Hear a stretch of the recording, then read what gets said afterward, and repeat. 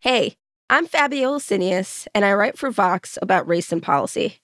I want to let you know that what you're about to hear is the first episode in a 4-part series I'm hosting called 40 Acres. The series is an exploration of reparations and what that might look like in America, and it was made possible with support from the Canopy Collective and the Robert Wood Johnson Foundation. All 4 episodes are available now. We hope you enjoy them. Reparations is about a debt that the federal government owes to all Black American descendants of U.S. slavery. As a consequence of the failure to provide the 40-acre land grants. It involves the historic acknowledgement of historic wrong and a recognition that the injury continues. Literally, there is no reparations in the form of the payout of money that can undo what has been done. I think apologies don't mean anything whatsoever. I mean, apologies are the easiest thing in the world. This is returning what was taken from a people.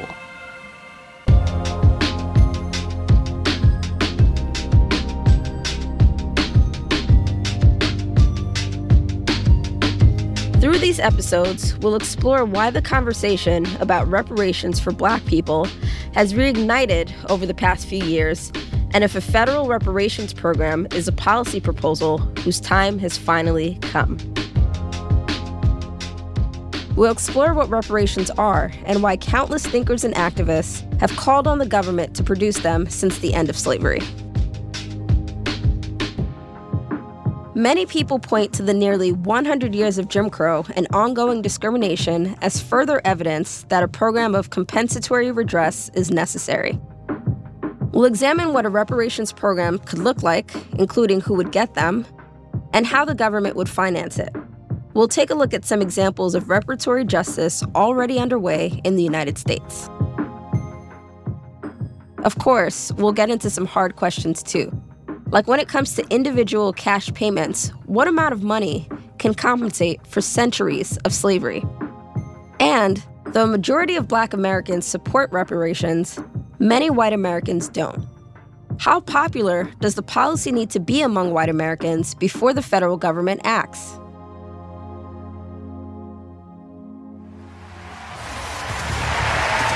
Welcome back to the CNN Democratic presidential debate live from Detroit. Reparations became a campaign issue during the 2020 election cycle. Candidates at the local and national levels gave their stances on cash payments to the descendants of the formerly enslaved. Assistance. It's $500 billion, $200 to $500 billion, payment of a debt that is owed. That is what reparations is. Presidential candidate Marianne Williamson went as far as outlining a specific plan, while others, including Bernie Sanders, faced criticism for rejecting the idea outright. Senator Sanders, you don't think cash payments are the best way to address this issue, but according to a new Gallup poll, 73% of African Americans are in favor of cash payments to Black Americans who are descendants of slaves. How do you respond At to the that? time, then presidential candidate Joe Biden often deflected. The truth of the matter is, from the time I've gotten involved, I've been trying to do things that deal with the systemic racism that still exists. Even though Biden never came out in support of reparations, he did promise that his administration would support a study of the measure. But nearly 2 years into his presidency, Biden has yet to follow through. Some want the president to act via executive order. Some say the current bill to create a study is riddled with problems. And others strongly doubt that reparations would be helpful for Black Americans at all. It's a lot to grapple with, and we're here to have those hard conversations. In this first episode, we talk about the renewed case for reparations. Some advocates say that racial disparities in income, wealth, health outcomes, education, and home ownership can be traced from slavery to the present day. And the killings of unarmed Black Americans like Breonna Taylor, George Floyd, and Ahmaud Arbery launched the start of a new reckoning. To explore all this, I sat down with Nkechi Taifa. Nkechi is an attorney, activist, and educator, and has advocated for reparations for decades. She's the founder and director of the nonprofit Reparation Education Project. Back in the 80s, she helped found NCOBRA, the National Coalition of Blacks for Reparations in America, an organization that helped the late U.S. Representative John Conyers write H.R. 40, the congressional bill that would create a federal commission to study reparations. I started out asking her a simple but important question. What are reparations? Reparations are what is owed for human rights abuses, usually in the aftermath of war or other gross injustices such as enslavement, but also to the descendants of those who were adversely impacted as well. In the context of Black people in this country, I always say that reparations are for injustices, not just for the enslavement era, but for its living legacies that continue down through to today. It involves the historic acknowledgement of historic wrong and a recognition that the injury continues. It involves a commitment to redress. It also involves all the culpable parties, whether it's the United States government, state and local governments, academic or religious institutions, corporations, private estates, any entity that was culpable and has accrued unjust enrichment from the era.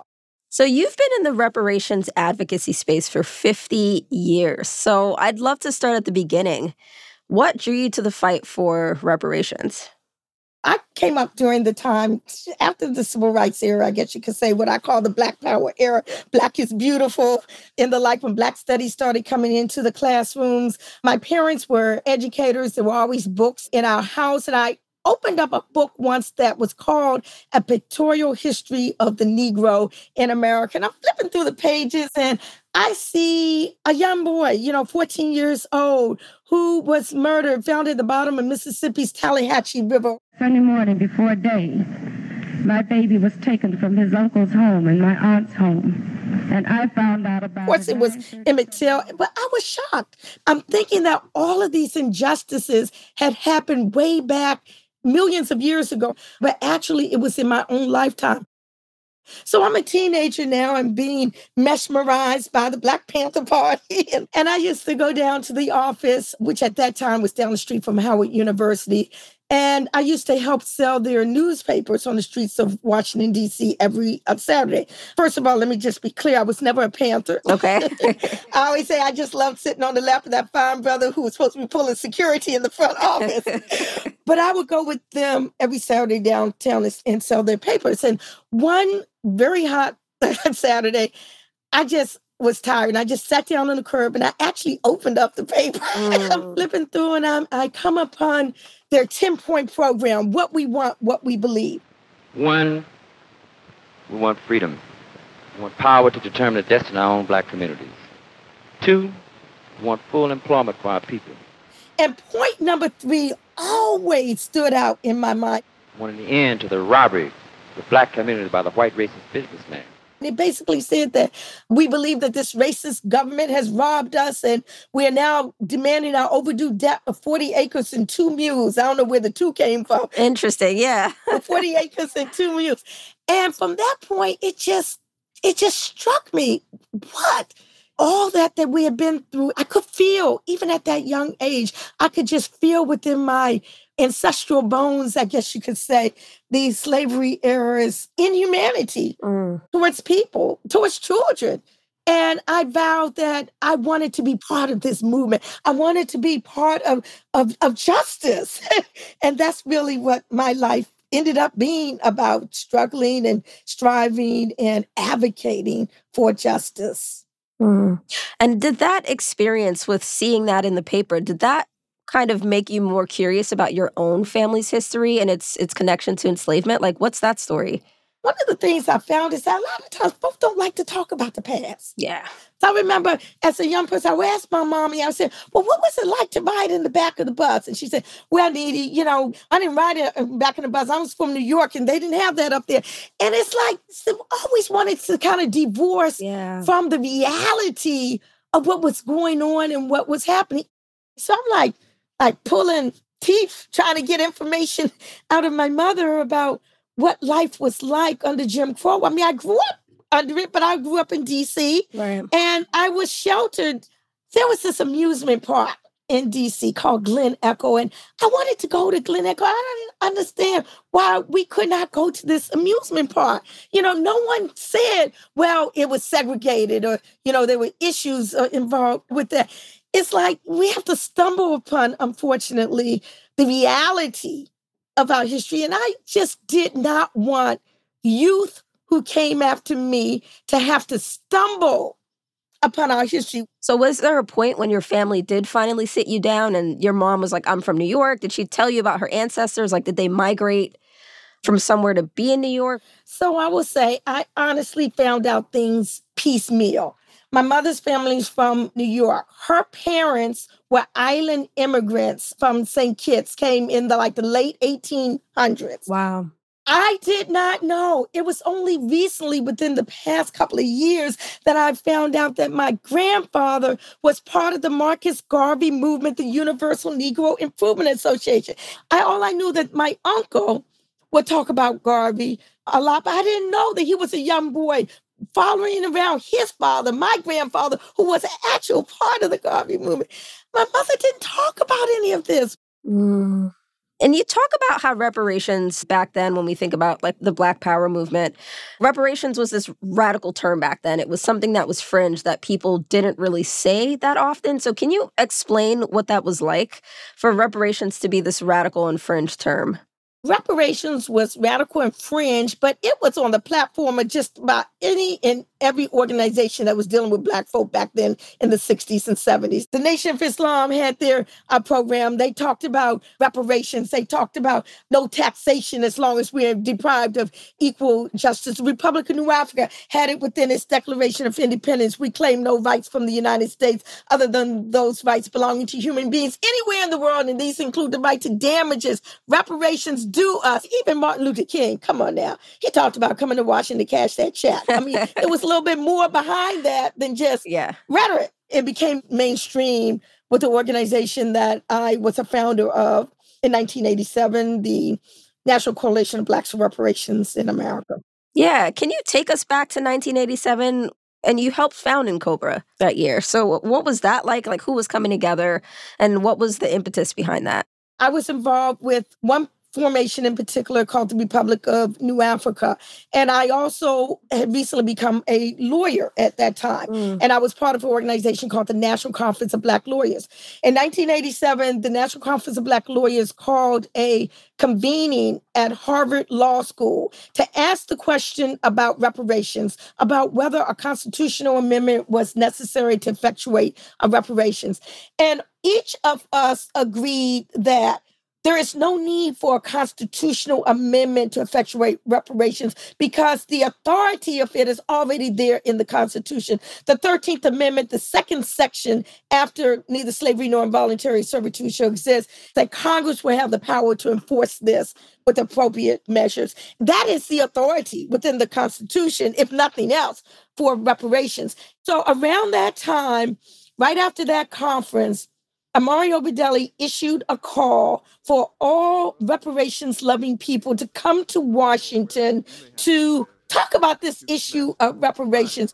They decided that we would try to call together Black people from across this country to see if we could form a coalition that was not just land-based nationalists like myself, but that spread out to the sororities and the fraternities, the churches, that spread out to all groups. What we wanted to do was to take it out of the fringes and mainstream the reparations movement, make reparations a household word and term.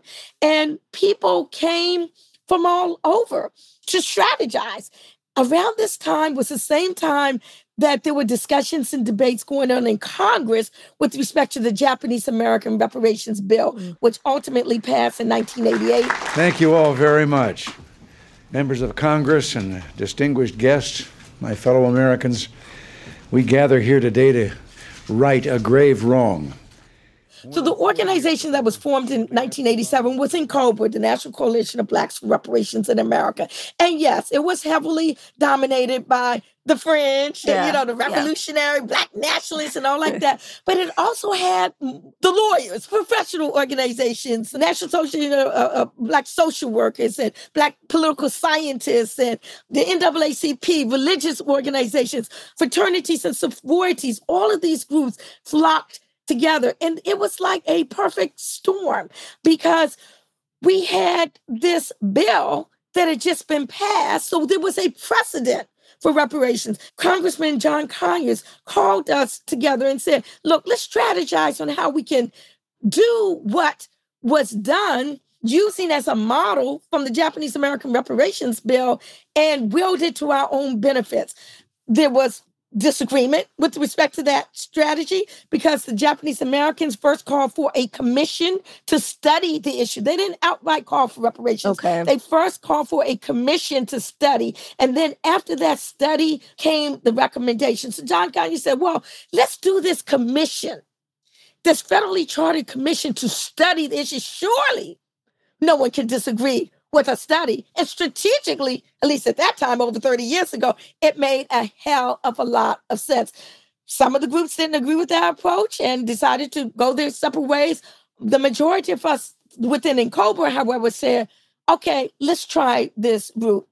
So as a result, and we're talking about the end of the 20th century, the late 80s, and all throughout the 90s, we had city councils all over the country endorsing H.R. 40, the Commission to Study Reparation Proposals for African Americans.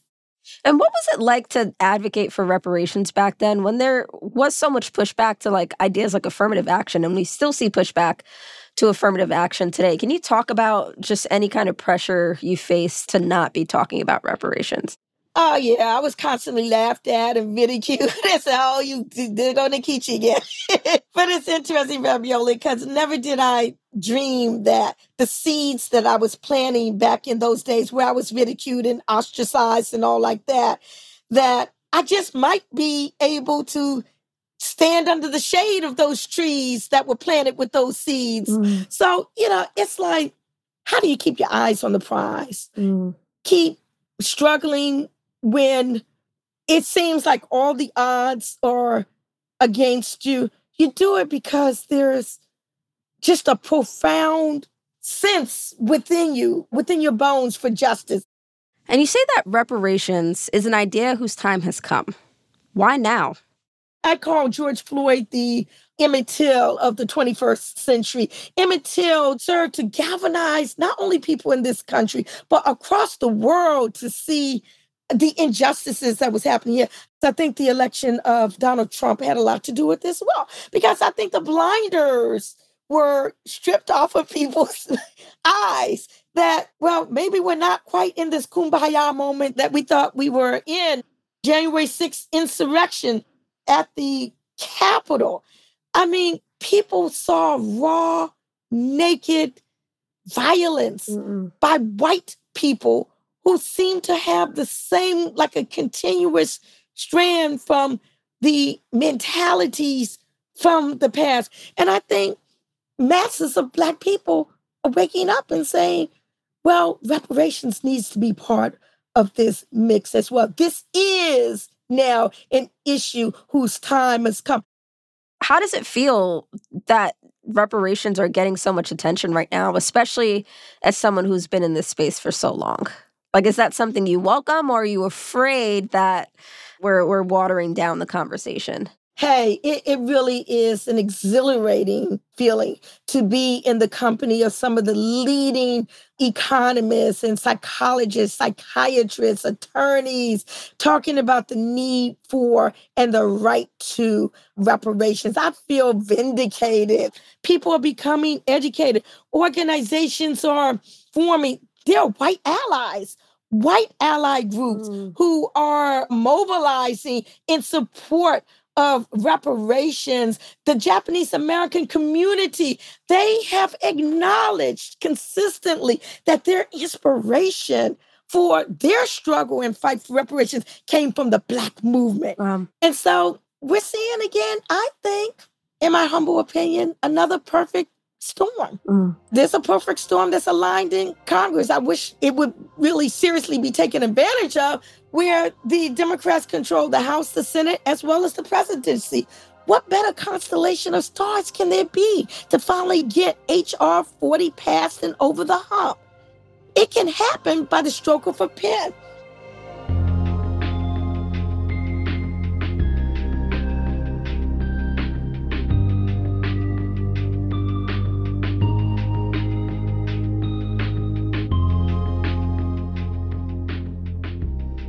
Next, we'll dive into the long history of the reparations movement.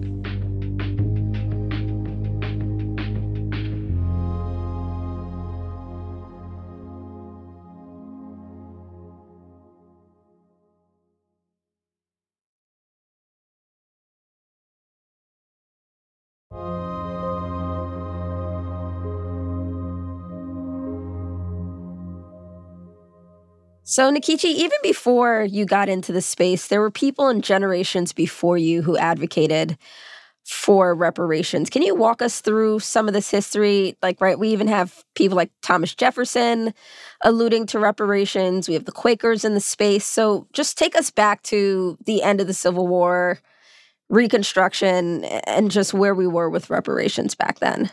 Okay, so right after the end of the Civil War, actually near the end, General Sherman sat down with a group of Black ministers in the South and said, what is it that you want? And unquestionably, each of them said that they wanted land. And that is where the genesis of the 40 acres came from.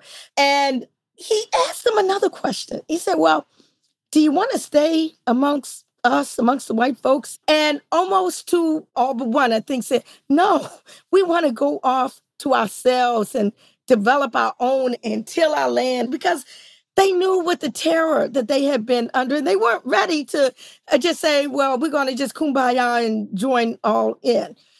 Even though that whole 40 acres and a mule made it into the Freedmen's Bureau after the assassination of President Lincoln, it all went by the wayside. And those that had been allotted land, it was taken back and given to the Confederates. Earlier than that, this was during the 1700s, actually.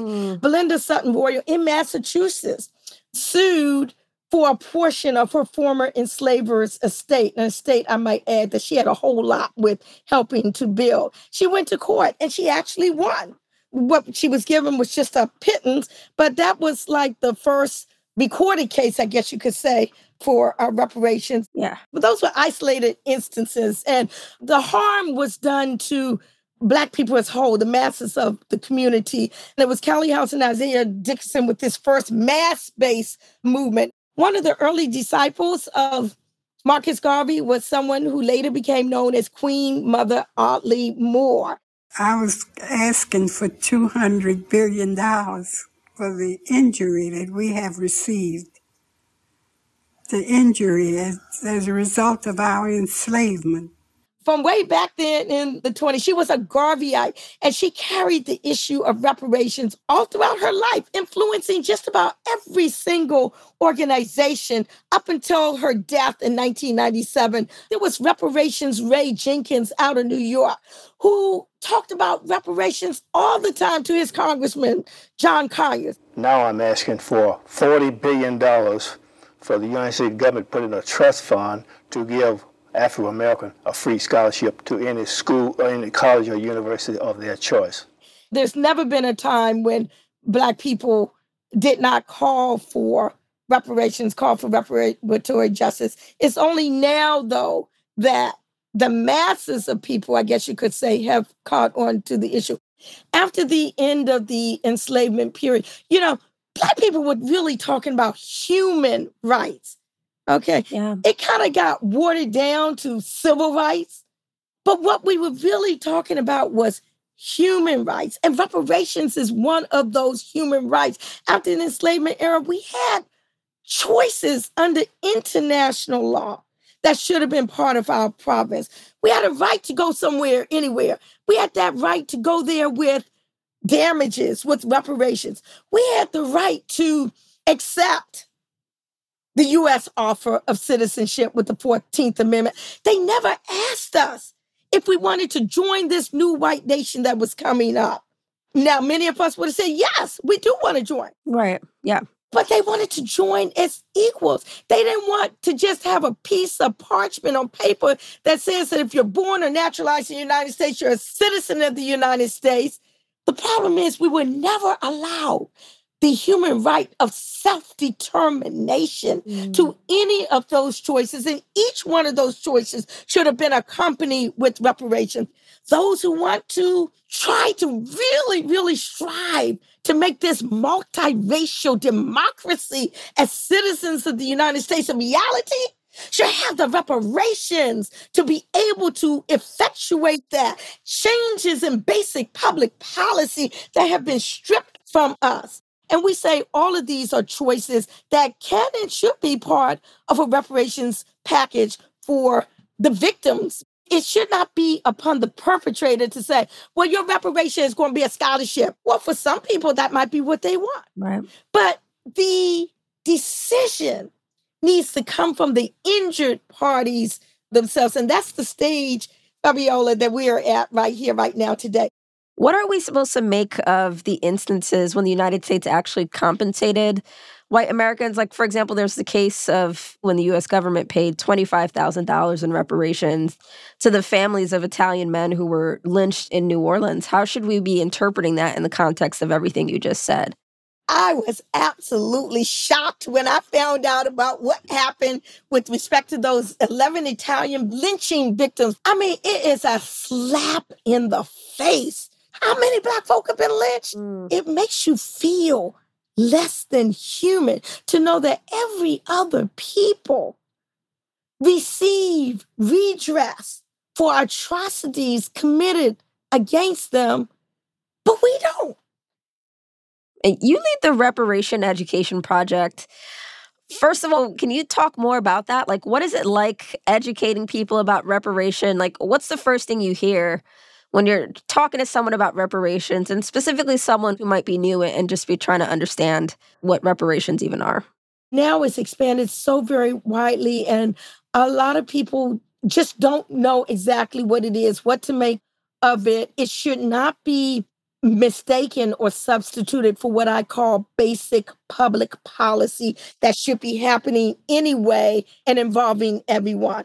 Reparations is that something extra, that's something special where you are connecting the dots back to the enslavement era. Basically, reparations are forms of compensation that are provided to those who have suffered human rights abuses or other forms of widespread systemic injustices, or to their descendants, and usually in the aftermath of war or slavery or other forms of gross injustice.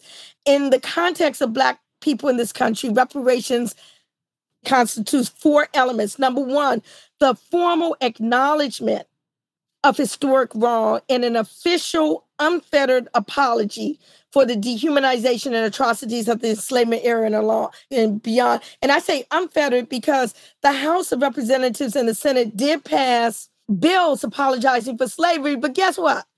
The Senate bill contained a proviso that said you cannot use our apology to justify any claim for reparations. Number 2, the recognition that the injury has continued throughout the years and still manifests today. Number 3, the commitment to redress by the federal government, which sanctioned the enslavement and subsequent segregation, and by state and local governments and other culpable parties, which enjoyed unjust enrichment from the era. And then number 4, the actual compensation in whatever form or forms are agreed upon.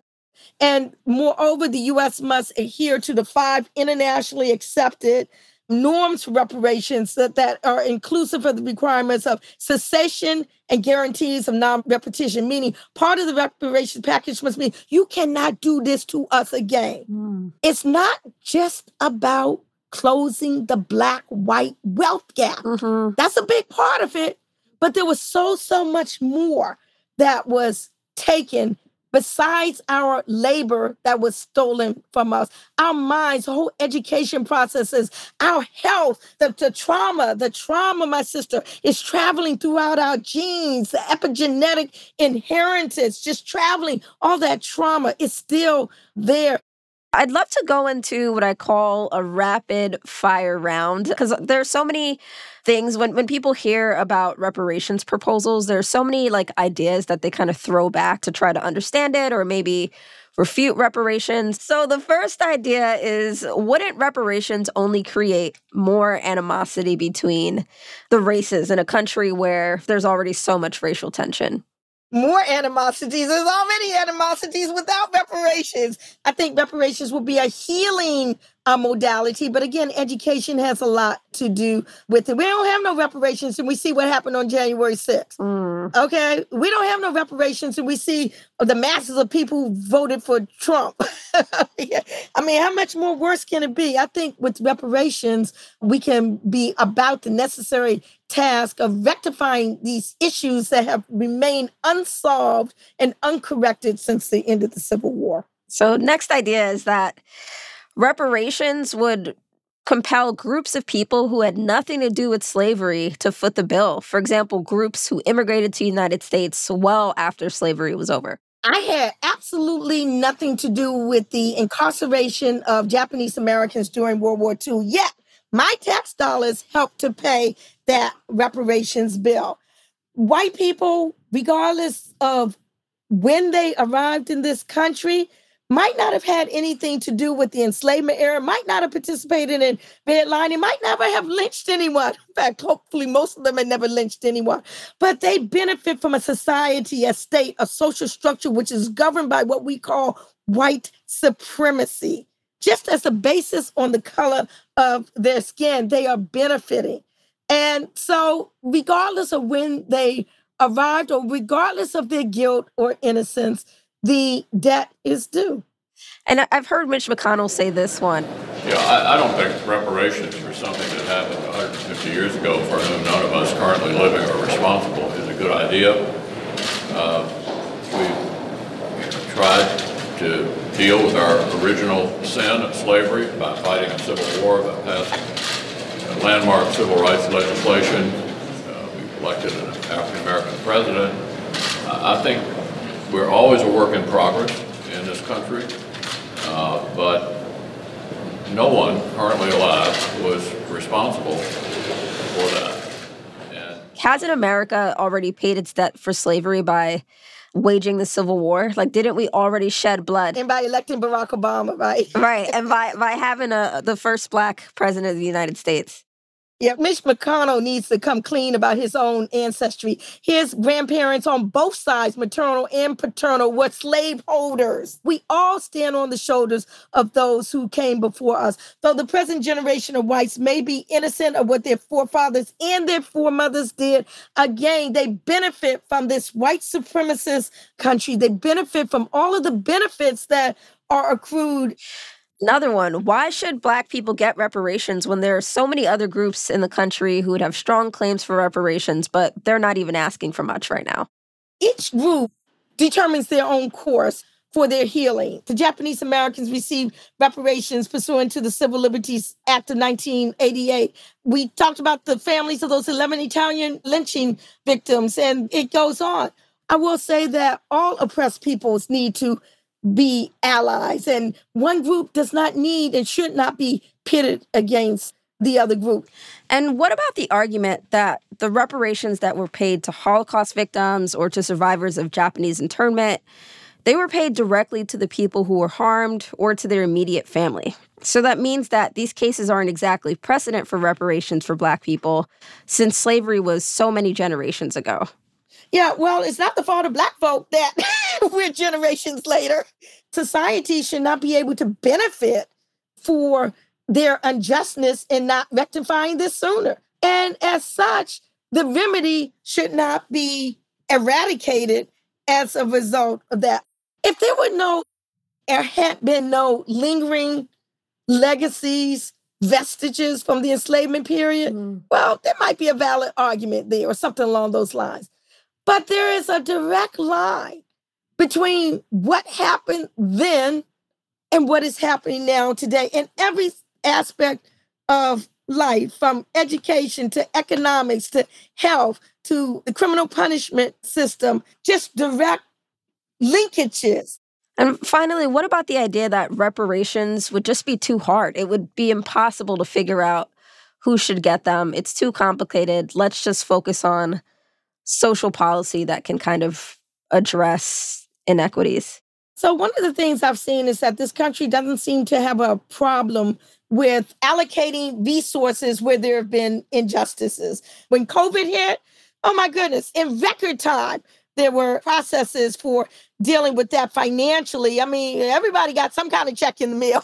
Right. I'm just saying, as a result of that. And so if this is a situation that had been rectified in the past, we wouldn't be facing what we are facing today.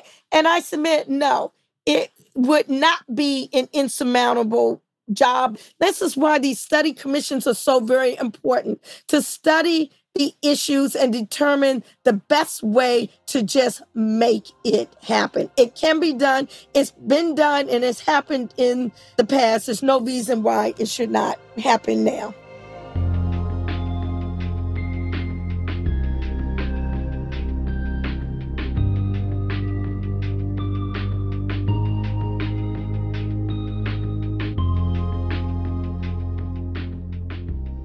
Activists are calling on the Biden administration to take action on reparations, especially since Black voters turned out in droves for Democrats in the 2020 election. Coming up, where does that coalition stand now?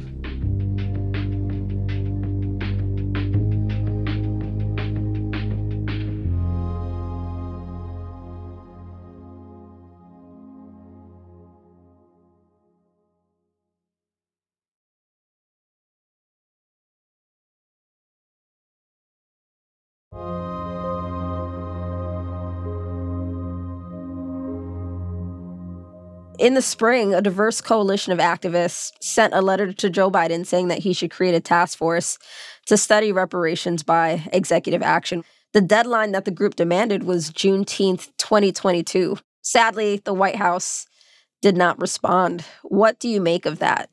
Well, I sure hope that he does do that. And I am chagrined that it did not happen by Juneteenth or even before that, which is what we had very, very strongly requested. There was a strategic reason as to that date of Juneteenth. It's because we're coming up now close to the midterm elections. Joe Biden should know that he would not even be in office today would it not have been for Black people. It is my hope that it will still happen. If not, we are in jeopardy or squandering this very historic moment that we find ourselves in now, where the presidency, the House, and the Senate are all controlled by the Democrats. So not to take the bull by the horns and take advantage of this situation right here, right now, where we have more co-sponsors of the federally chartered bill to create this commission for reparations that we have ever had in history, to squander this moment, I think will be very, very detrimental to the Democratic Party. And so you talk about the moment that we're in, and you say that what we're doing right now is figuring out what reparations would look like. So what reparations framework are you working with right now? Like, what in your mind would reparations look like? Well, I always used to say, this is the province of the commission, bring all the experts together and all like that. But that train is already gone because California is in the process right now. Evanston, Illinois has already started cutting checks for their housing issues. I never really thought that this moment would come. So I had not really given it a whole lot of thought. Back then when I was young, we used to just talk about money, just cash.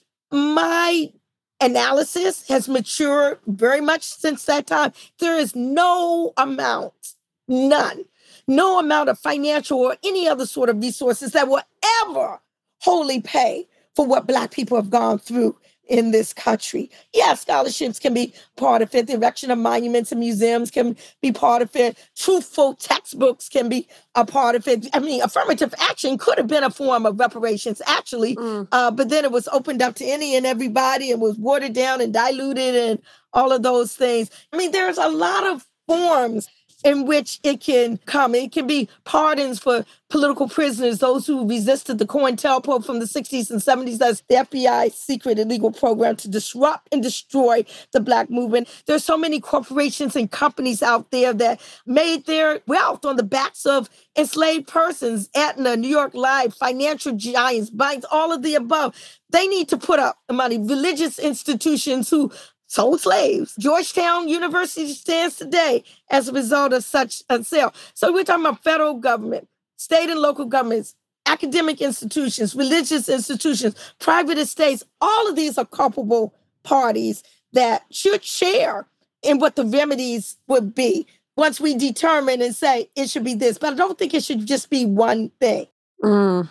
Is any part of you afraid that such a broad stance could jeopardize the chance that reparations would come, right? Because I've heard people say it's better if this is tighter, if it's concise, if it's clear, in the same way that the people who would be eligible, right? The more we narrow that group, the more of a chance we have for the United States government to recognize this and take action. So I believe in being more inclusive than exclusive. I like to be inclusive of as many Black people as possible because, again, we as a group had genocide committed against us and those lingering impacts that are happening now. We as a group suffered from all of these different aspects. If I just chose one, then I don't think I would be fulfilling the international principle, making sure that these things don't happen again. And you say that your thinking has kind of advanced over time. Like, I'm wondering how class has come to fit into your view of what reparations could be. Like, and when we think about the racial wealth gap, there are people in the Black community who do have wealth. Like, I know it's not something that's widespread per se when we talk about like intergenerational wealth, but just that question of like, should Beyonce from Texas get reparations? Should Rihanna from Barbados get reparations? Should Oprah, who's been this figure of wealth, be included in the call for reparations?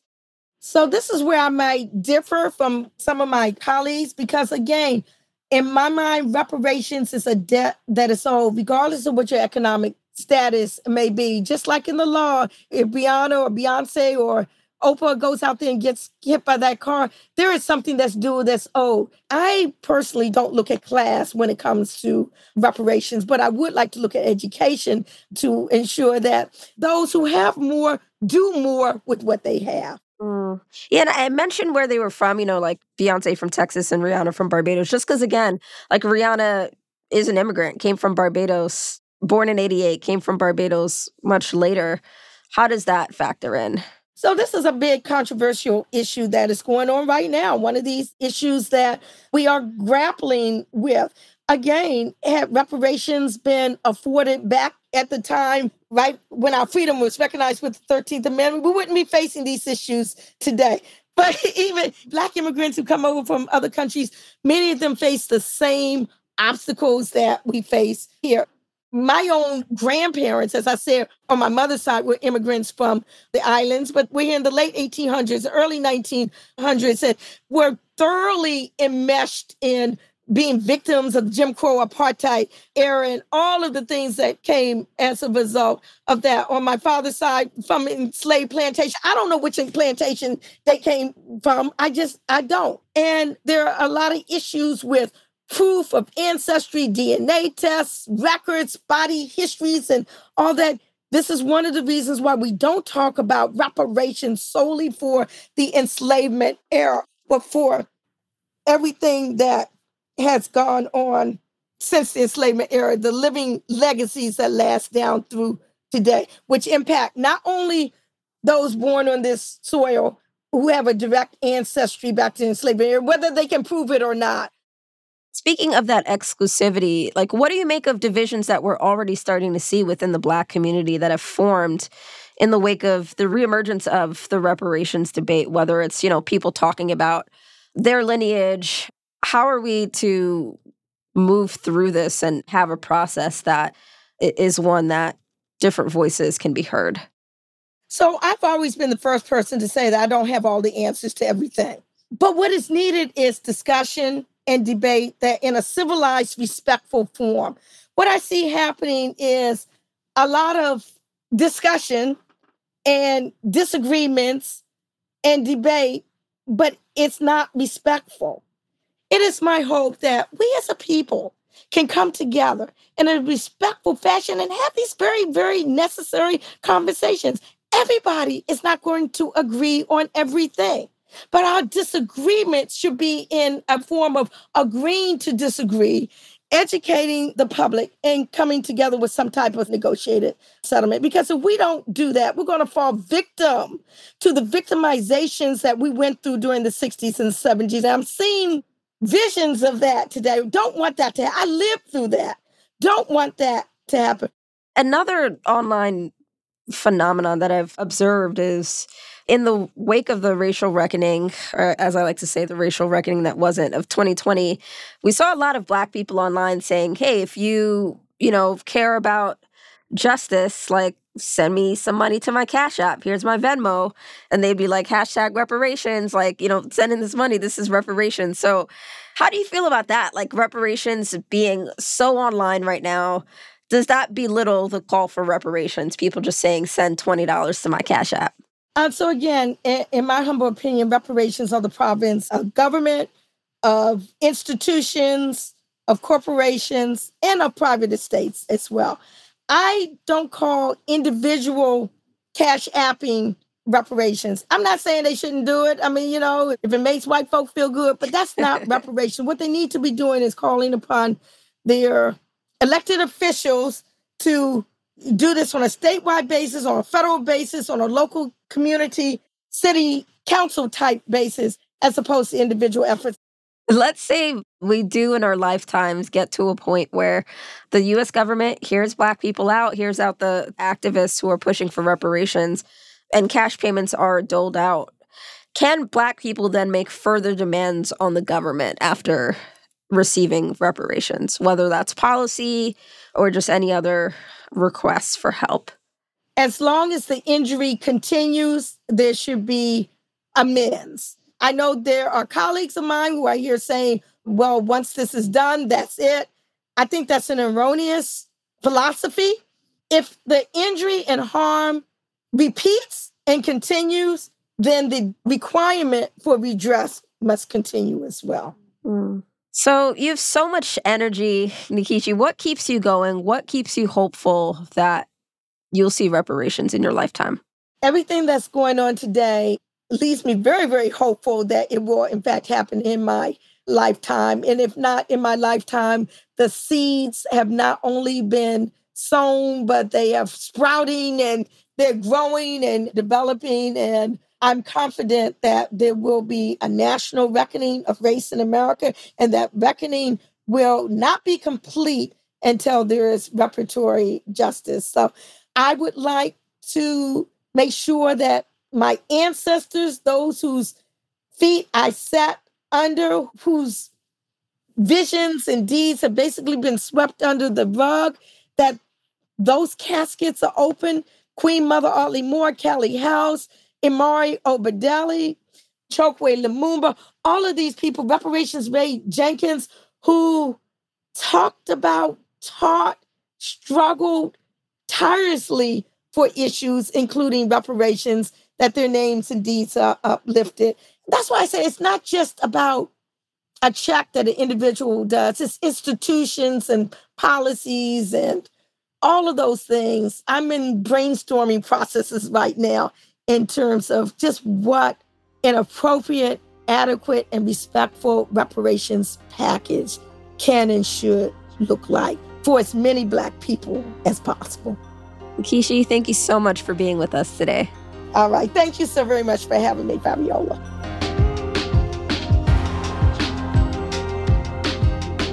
Next time in our mini-series, 40 Acres, the price of reparations.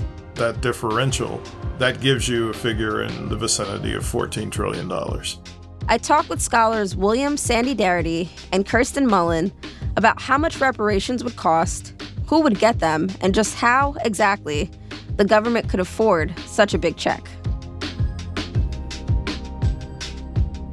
This episode was produced by Jonquilyn Hill.